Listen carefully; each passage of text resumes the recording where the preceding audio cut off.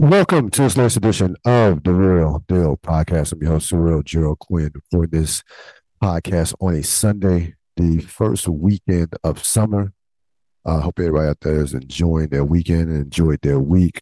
We have a lot to do in terms of the NBA. We'll go through all the trades and, of course, some things that kind of stood out from draft night and look ahead to the free agency, which is coming up in a couple of days here. Well, next week, or July 30th, excuse me, not July 30th, June 30th into July 1st.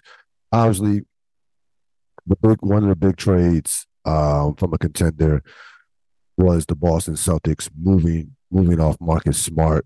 The Celtics acquire Porzingis, first round picks in 23 and 24, with the 2024 pick from the Warriors as a first round top four protected. Um, Grizzlies get Marcus Smart.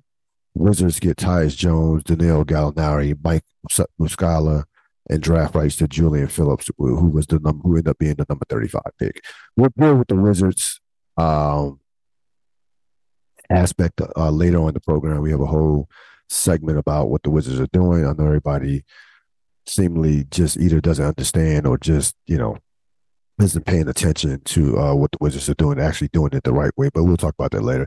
Let's talk about this from a Celtic perspective, because during the playoffs, I thought that if the Celtics did not get to the NBA Finals or didn't win the championship, that this type of move could be coming down. Marcus Smart could be in play.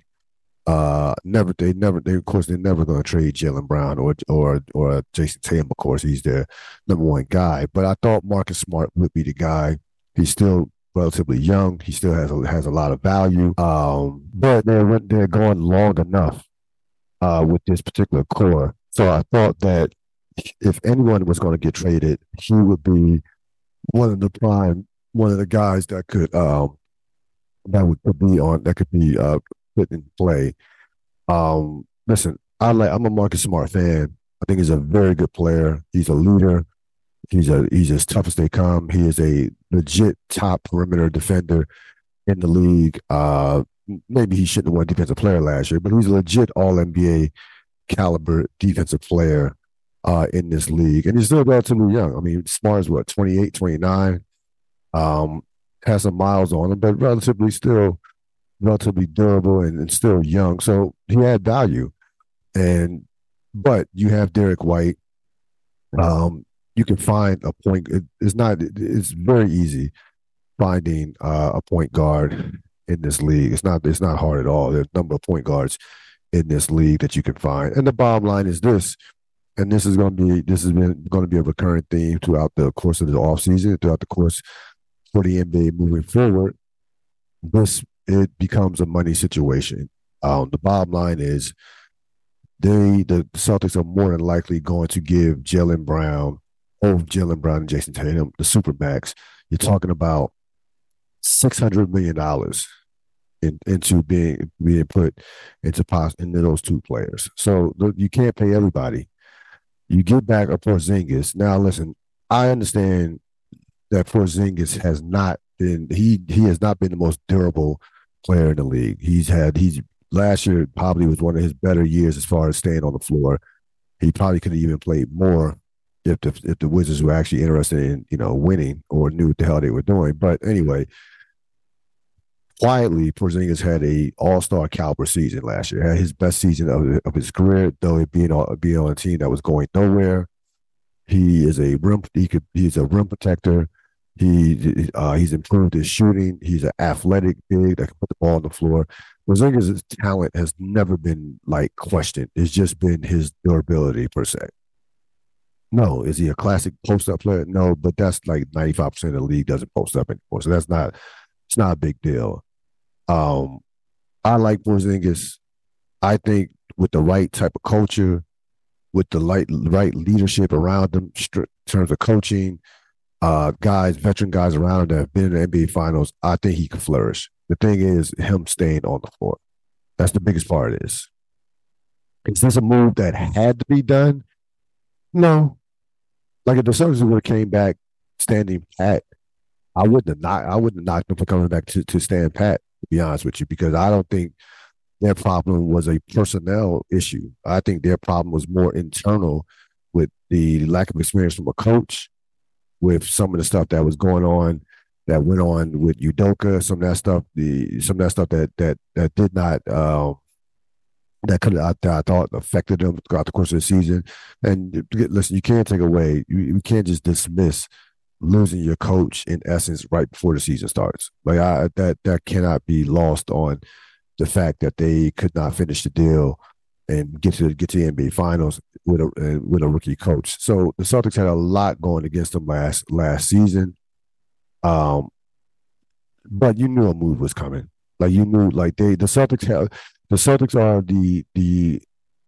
they are the epitome of a team that is in win now mode. The Celtics have to win next year. They have to get to the NBA Finals. They have to win the championship next year. But they are like they are. It is like I don't say now or never, but it's kind of maybe now or never, because once you give Jaylen Brown that supermax, and then the following offseason 2024 have to pay Jason Tatum the supermax, then you're going to lose some more pieces off your team, and you're going to have to go into a mode to where you basically better be hitting on draft picks. You better be hitting on player development, like we've been talking about over the last couple of podcasts.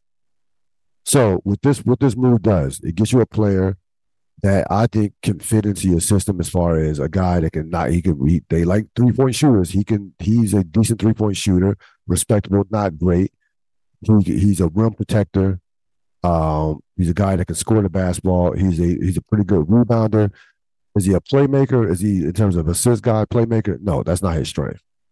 But you had like Jason Tatum. You have guys that could be playmakers on the team. Jason Tatum, Derek Whites of the world. They got enough guys that can move the ball. They're based on ball movement anyway. They're not based on one-on-one players. So they're not looking for Porzingis to be, play ISO ball with Porzingis. Now, with Smart, are you losing the leader, the heart and soul in terms of leadership of your locker room? Absolutely.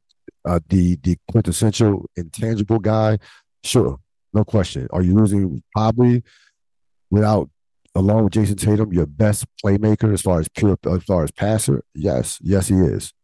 So it's not like this wasn't a no brainer trade. Like you to get think about what the Celtics got, right? They got 2 first-round picks, and they got a guy who has all-star caliber talent, Porzingis. In order to get that, you have to give up something. That's just the way it is. Like, more times than not, you're going to have to give up something. So I like the trade. I don't love it. It wasn't a slam dunk. It's not like a slam dunk. They had to do this, but I understand why they did this. And look, we'll see. We'll see what happens. Porzingis will come off the books after next year with the salary of a salary of $36 million. So again, you have to factor that in. And the bottom line, and you saw the Celtics on draft night make all these moves to acquire picks in lower rounds and what have you. At one point, you lost track of how many moves they were making. But in essence, what they were doing is they're going to have to be and a lot of teams are going to have to do this. They're going to have to accumulate a number of draft assets. They're going to have to hit on some of these draft picks and go from there. They're going to, they're not going to be able to go out there and get expensive veterans or pay everybody that's currently on their roster. Their roster at a certain point will not be as talented as it has been the last couple of years. This probably will be the last year they have a stacked roster. Because under with the current CBA coming, and with some of the, these tax aprons, first apron, second aprons, and luxury tax, and with the luxury tax situation, you're just not going to be able to maneuver the way they. And that's not just for the Celtics; this is for anybody. You're just not going to be able to maneuver. We're spending the type of money that you were able to spend before this new CBA came along, and the Celtics. This is the reality for every one of the 30 teams in the league. And the Celtics are trying to get ahead, get a head start on that from that standpoint. So I like the trade. I understand why they did it. I think that, I think Smart from a Memphis standpoint, I think it's a home run for Memphis, to be honest with you, because, I like Tyus Jones, but Tyus Jones is not Marcus Smart. Like Tyus Jones is not as good. Is not nowhere near as good as player as Marcus Smart. And from a Memphis standpoint, this was absolutely it was a no brainer. You're talking about getting you're talking about getting a guy who is been one of the best defensive point guards in the league. He's been to the finals. He's won playoff series. He will command respect in that locker room, and they need some maturity in that locker room. They need some an adult. He is absolutely an adult in that locker room. Like he will bring some leadership to that locker room. He will hold guys accountable. He will get in guys' faces. He will quit. He'll get in Ja Morant's face once he gets back. So he is a perfect player of a that Memphis Grizzlies needed a veteran presence who can play, not just one of these guys. You know, you get some of these guys nowadays because of you get some of these guys who are veteran players who are not any good anymore. And let's be honest, like if you're not in the rotation, if you're not barely playing, these younger players, especially the younger star players, are not going to respect you as much. They're just not. That's all there is to it. It's just not. Like, and right now, that culture, the Memphis culture, is shaky at best. He adds to that culture. So their culture, yes, they improved as a team. On the court, they improved on the court, and they also improved in the locker room, I would say, with this trade for the Grizzlies. Um, and let's be honest, Smart is his contract doesn't have a. It's not a bad contract. When you look at his contract, it's not. He's not making like. It's not a. It's a team friendly contract considering the type of the caliber player he is. And he absolutely will hold down the fort until Ja Morant gets back. Now, when Ja Morant does get back, you know, you look at what they have on the floor with a possible starting line. We talk about Ja Morant, Marcus Smart, Jaren Jackson, leaving out Dane, and let's say Steven Adams. There's not a lot of that. That's not a lot of shooting. To be honest with you, now you could plug in the new guy that got hurt.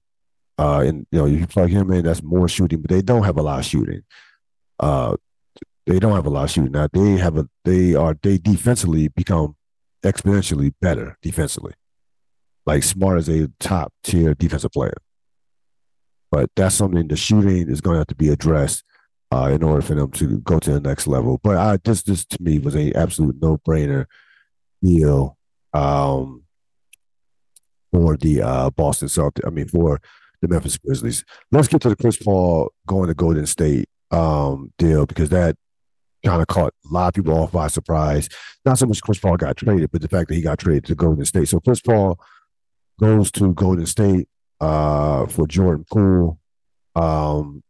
So Chris Paul goes to Golden State for Jordan Poole, Ryan Rollins, and a protected first round pick in 2020 in 2030 and a second rounder in 2027. Chris Paul has an expiring contract of $30 million that will be coming off the books after this season. Jordan Poole had 4 years to 120. Jordan Poole's new extension was kicking in at 4 years, $128 million. A couple things here. Number one, this was absolutely a anti. It was more about anti Jordan Poole than this was about pro Chris Paul. Jordan Poole, you know, was awful in the playoffs. He took a step back, had a good regular season, but was bad in the playoffs. And it didn't help that, of course, he got punched in the face in the preseason in October. It's been well detailed what happened with him and Draymond Green. Bottom line is we could see this coming, that he was the guy that was going to get moved with everything that transpired. They were not going to choose. There's no way in the world that organization was going to choose, to me, Jordan Poole over Draymond Green, especially considering the influence of one Steph Curry. That just was not going to happen. So they couldn't bring both of those guys back. They just couldn't. You just couldn't do it. Like in that locker room. And even Draymond Green admitted as much, Steve Kerr to a lesser extent admitted as much as that, how much that had an effect on their season. And it just did. Now, did it cost them a championship? Not going to go that far. I don't think the team was quite good enough. But I mean, you just can't like that dynamic, that chemistry. Someone gets punched in the face, and you have to work with them every day for the better part of what 6 or 7 months. Like that, it's just not a good situation. Um, Jordan Poole having a terrible postseason made it easier. They get off his contract. Of course, we know the financial situation with the Golden State Warriors. They are an absolute repeater tax candidate, to say the least. They're on pace to go past that second tax window. They are going to struggle to get under that second tax window, even with this deal, because they have so many guys making big time money. So it'll be interesting to see what happens with Draymond Green. Listen, I don't see Draymond Green leaving Golden State because I just don't think there's a great market out there for Draymond Green. Now, there's one team that we'll talk about that has the potential to pay Draymond Green, but I would have to see it to believe it for him to go and to go to that particular team. Even though it would make some sense, but I would have to see Draymond Green leave Golden State to believe it. But Golden State right now, this deal, you bring from a basketball standpoint, yeah, you bring in Chris Paul and his basketball IQ, and I don't not sure how much of we're going to see. Not sure of how much we're going to see Chris Paul and Steph on the floor at the same time in the regular season. I'm not like I don't know if you can play two guard. Can you play Steph at the two guard? I mean, I don't know. I mean, this like that's it, they'll be very small with those two on the floor at the same time. I think this is more about in terms of you know this would be more about the non-Steph minutes when he's off the floor. Chris, you have a guy who's a future Hall of Fame point guard who is a professional playmaker, who is a guy who does not turn over the ball, obviously has a high basketball IQ. That's more about, to me, from a basketball standpoint, how much that would benefit Golden State. And a guy who's been in a lot of post big games, been in the NBA Finals. If you can keep him upright for the postseason, meaning he shouldn't be playing no more than 20 to 25 minutes in the regular season, then you have something. Then you certainly have an upgrade over Jordan Poole. But to me, the main thing, besides Chris Paul, the two biggest reasons why this deal was made was they get Jordan Poole off the team, and for money and for financial considerations. Those are the two biggest reasons why I think this deal was made off the team, or was made. Now, why this deal was made, Chris Paul being on the team would be the third. Like, I don't think that they were like targeting Chris Paul in this offseason. I mean, I just want to be honest with you. I don't think I think I think they saw opportunity when Chris Paul was traded to Washington. It was an opportunity because knowing that the Washington Wizards would have no interest in keeping Chris Paul, more than likely, and would want to move him.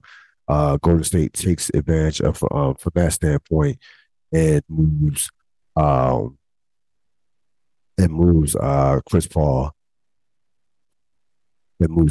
to Golden State. So those were the two big moves that were made. Of course, we had a number of smaller moves that were cash that were made on draft night. And again, if you really paid attention, the majority of those moves that were made during draft night were for financial consideration for this new up and coming CBA. That's all there is to it. They like that. Those were the reasons. Those were number one reasons why a lot of those moves were made. Even with the Denver Nuggets acquiring a first round pick, they probably won't be able to sign Bruce Brown. They get a guy who they can develop. Have had a great culture of developing talent over the course of their recent history with Michael Porter Jr., Jokic, and not Jokic, Michael Porter Jr., Jokic, and also Jamal Murray. So that will that's going to be, again, you're going to see that's going to be certainly a recurring theme, and teams are going to have to make sure that listen, you're going to have to draft well. You're going to have to draft and develop talent. G League, Europe, you're going. That's just the way. This new NBA that we're in right now is going to expose a lot of front office. Exactly, and that there are a number of front offices that were suspect as is as far as how they did business, as far as developing talent, how they spent money. It is going to the cream is really going to rise to the top in terms. You're going to really see who knows what they're doing with the way the NBA is going to go and do conduct business moving forward. As far as so the Wizards have made a number of moves since Michael Winger took over, um, and they've received some criticism that I frankly just don't understand. So the Wizards, this is what the Wizards have done. They get 5 second-round picks and 4 first-round pick swaps from Phoenix for Bradley Beal. They get Tyus Jones on an expiring contract, Landry Shamet, Mike Muscala, Danilo Gallinari, all on expiring contracts. So that if you add up all those expiring contracts, that comes out to about 25, well over $30 million of expiring contracts. You get a talented scorer in Jordan Poole, whose contract as the years go along will not look as bad. They won't. It won't. They have a trade asset possibly in Kyle Kuzma if they decide to do a sign trade with him, or he might just outright leave as a free agent, which is fine as well. I don't think they had any intentions on resigning him. They still have a chance to get some assets or draft picks for him per se.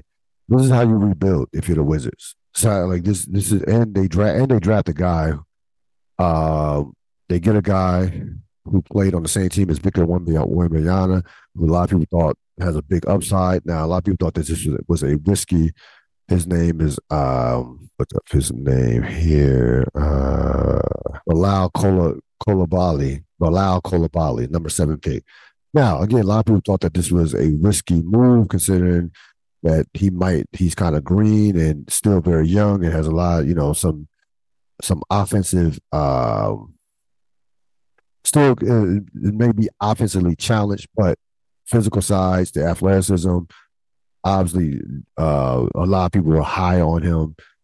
If you're gonna take a risk on a player at the 7th pick, the perfect pick to do that is the number 7 pick. Like once you got past the first 3 picks, or the first 3 picks, there was no, you could have took swings, and I guess the Thompson twins. Once you got past, I can say the first 5 picks, then all bets are off. Like you could take some swings at 6, 7, 8, 9, 10, 11, and what have you. Once you got past those first 5 picks, which seemed to be in the first 5 picks seemed to be kind of like locked in stone, especially the first 3 picks. So this is how you rebuild the NBA team. You don't mess around trying to do the halfway middle ground to where we're trying to compete for a playing spot, but also we want to, develop our young talent. No, no, no. If you're going to go for a rebuild, then you go all in for rebuild. And the Wizards have gotten rid of all the players that they need to get rid of. Traded like they had no use for Bradley Beal, Porzingis, Kuzma, Chris Paul. They didn't have any use for any of those players, and none of those players were going to take them anywhere in regards to being a contending team. So now you're in a situation where you have acquired a number of assets, quick swaps, draft picks, and you should have some cap space moving forward especially once these expiring contracts come off the board after the season. And you have in Tyus Jones with these expiring contracts, you have some more trade assets. There will be a number of teams that will be looking at Tyus Jones when the draft, when the trade deadline comes around in 2024. All right, there will be some teams that will need a quality backup point guard who can play in the playoffs, who can play meaningful minutes. Tyus Jones is a valuable asset to have as a young top backup point guard more than capable of starting, by the way. Landry Shamet, $11 million coming off the books, is a veteran guy who some teams may be looking at to trade for. Danilo Gallinari, if he can come back relatively healthy, who's a proven scorer in this league? Who knows? He might come back and average 15, 20 points next year. Because like when he's been healthy, he can score. The guy can flat out score. He's a born scorer. He just hasn't been able to stay on the floor. So this is how you do it. If you're the Wizards, you develop your young talent. We'll see. Now again, in order to get over the hump here, they're gonna have to hit on some of these picks. The Bilal pick, Jordan Poole has to play well. They had, they're gonna have to hit on some of these, especially on some of these draft picks moving forward. But the hard part is done. Like they've got the hard part is getting from under all these bad contracts and getting and clearing your space out. That is the first step. First step is not. I know. I say the hard part is, of course, landing a franchise caliber player. That's the hard part. But the first step of their rebuild is complete, and they've done it to me flawlessly. Now I hear about a lot about where they should have traded Bradley Beal last year. They could have got more for them. I just want to know how that would have looked with a guy who had a no trade clause. They got as much as they were going to give for Bradley Beal, considering that he had a no trade clause. Now, should he have ever had a no trade clause? No, that was the previous regime, and they were incompetent. We know how incompetent they were. This regime would not give Bradley Beal a no trade clause. Again, I promise you, it just wouldn't happen. But if you're going to rebuild, this is how you rebuild. On draft night, of course, the biggest winner of draft night is the San Antonio Spurs. Like that, it goes without saying. They get a generational talent. There's been already overreaction to this guy's every move. And this is going to have to be. This is going to be how it is. They have a video of him taking jump shots on the San Antonio Spurs uniform, and he's missing some mid-range shots, and his people are already overreacting. But whatever. They are the biggest winners of the draft. The Spurs, when you get the best player, when you get a player who is without question to me, going to be a transcendent superstar in this league, I think he's going to be able to play at a high level right away. You love the mentality, you love the mindset, the family background, the whole nine. He has everything going for him, and to me, there's no question that this guy is going to be a superstar, and he's with an organization that knows how to build around franchise, transcendent, talented centers or big men. So they were the biggest winners on draft night. Now, a couple of things that happened on draft night that were interesting. Number one, this should not have been a big surprise. Brandon Miller being drafted over Scoot Henderson with the number 2 pick. A lot of people thought there were many people that had Henderson rated higher than Brandon Miller in terms of his upside. But the bottom line is Brandon Miller is 6'9", Scoot Henderson is 6'1", and I'm not like I can see this thing going either way. I think this is going to be one of those situations where there's going to be a winner in this, and there's going to be a loser in this, because I don't trust Michael Jordan in terms of his ability to identify talent. You just look at the body of work, look at the history, look at the body of work. It speaks for itself from that standpoint. And just to show you how dysfunctional and just how bad of an organization Charlotte has been, Michael Jordan makes a decision, and he's on his way out the door. Like he sold the majority of his stake. He sold the majority of the team. Like he's a minority owner right now. He's not a majority. Like he no longer. This deal goes through.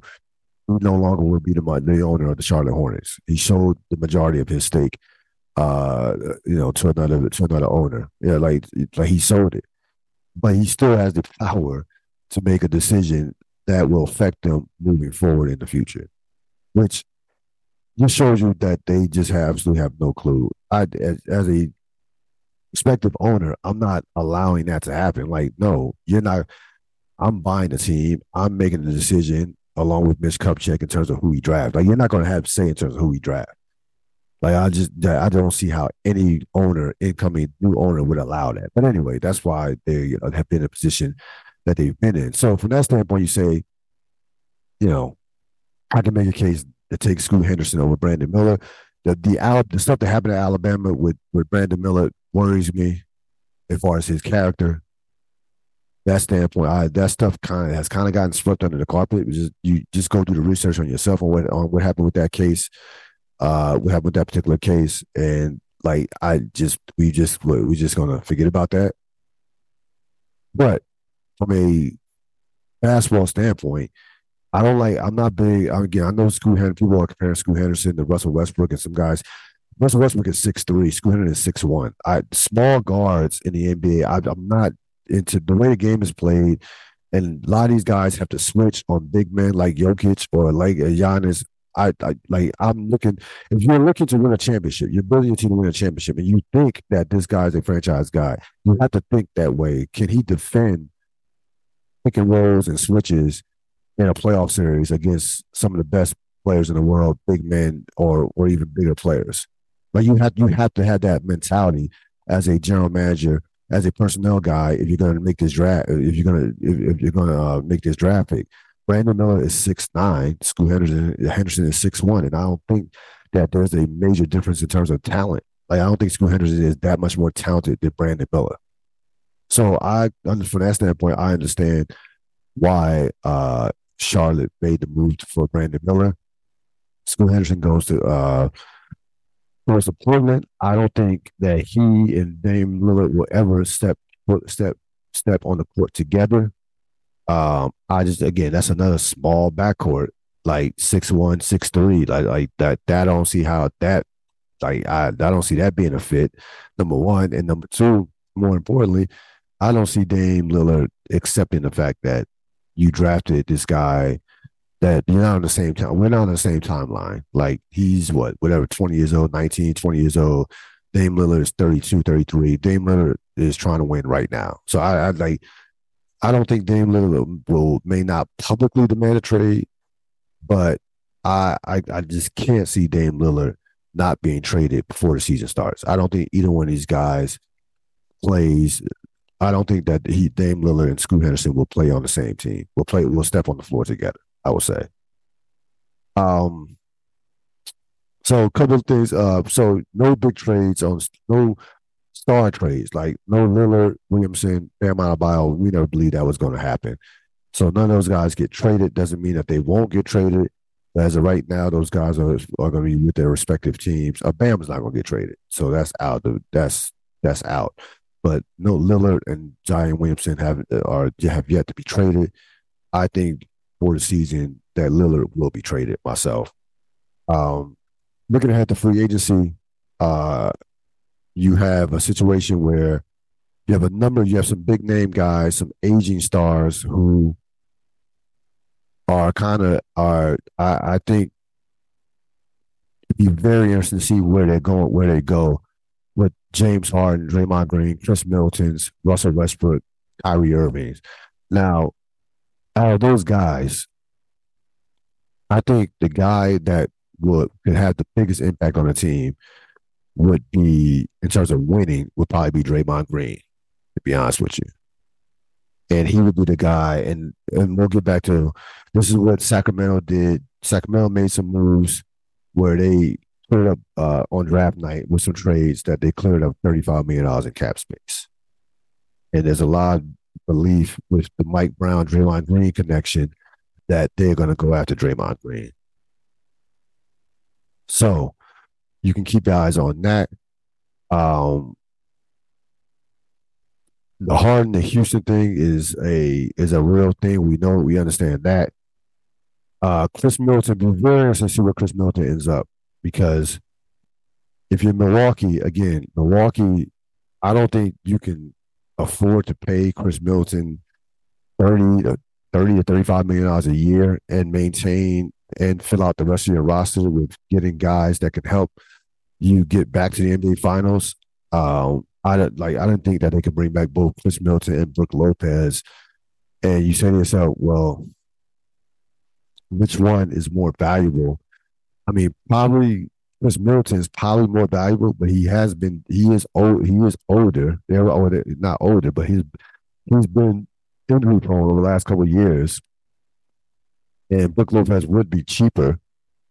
Like, people are not overpaying for big men like that. So I think it's more likely that Lopez will be back and Middleton will not. To myself, I had to pick which one of those guys will be back. Middleton can help a team, but he's had, he's had some injury issues over the past couple of seasons. He has not played a lot of basketball, and that's something that you have to take into consideration if you're going to give him just this almost max money, which he's going into demand, considering he's like basically a three-time All-Star and NBA champion. Kyrie Irving is going to be signed with Dallas. I don't see any other team. I don't think the Lakers are going to make a super play for Kyrie Irving. I don't think he's taking a pay cut to rejoin to join the Lakers and play with LeBron.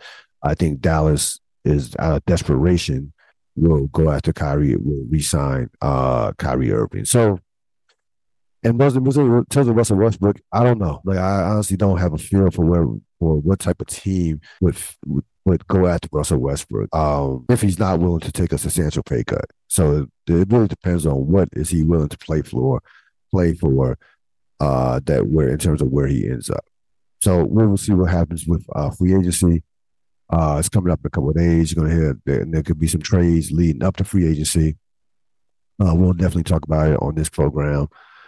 I just wonder how much money is going to be given out considering the situation with this new CBA. There are not that many teams that have a lot of cap space. There are about 3 or 4 teams. Houston, Detroit has a little bit. Sacramento has created a lot. Oklahoma City has some, though they gave away some of that with some of the moves they made on draft day, but they still have about $15-16 million of cap space. So, and I don't expect Oklahoma City to go after somebody like one of these guys. If they're gonna go after somebody, they'll go after probably a cheap veteran or somebody like that to add some for some leadership in that locker room, considering they have so many young players. That's gonna wrap it up for this latest edition of the Real Deal Podcast. I will talk to you in a couple of days. Have a great rest of your weekend.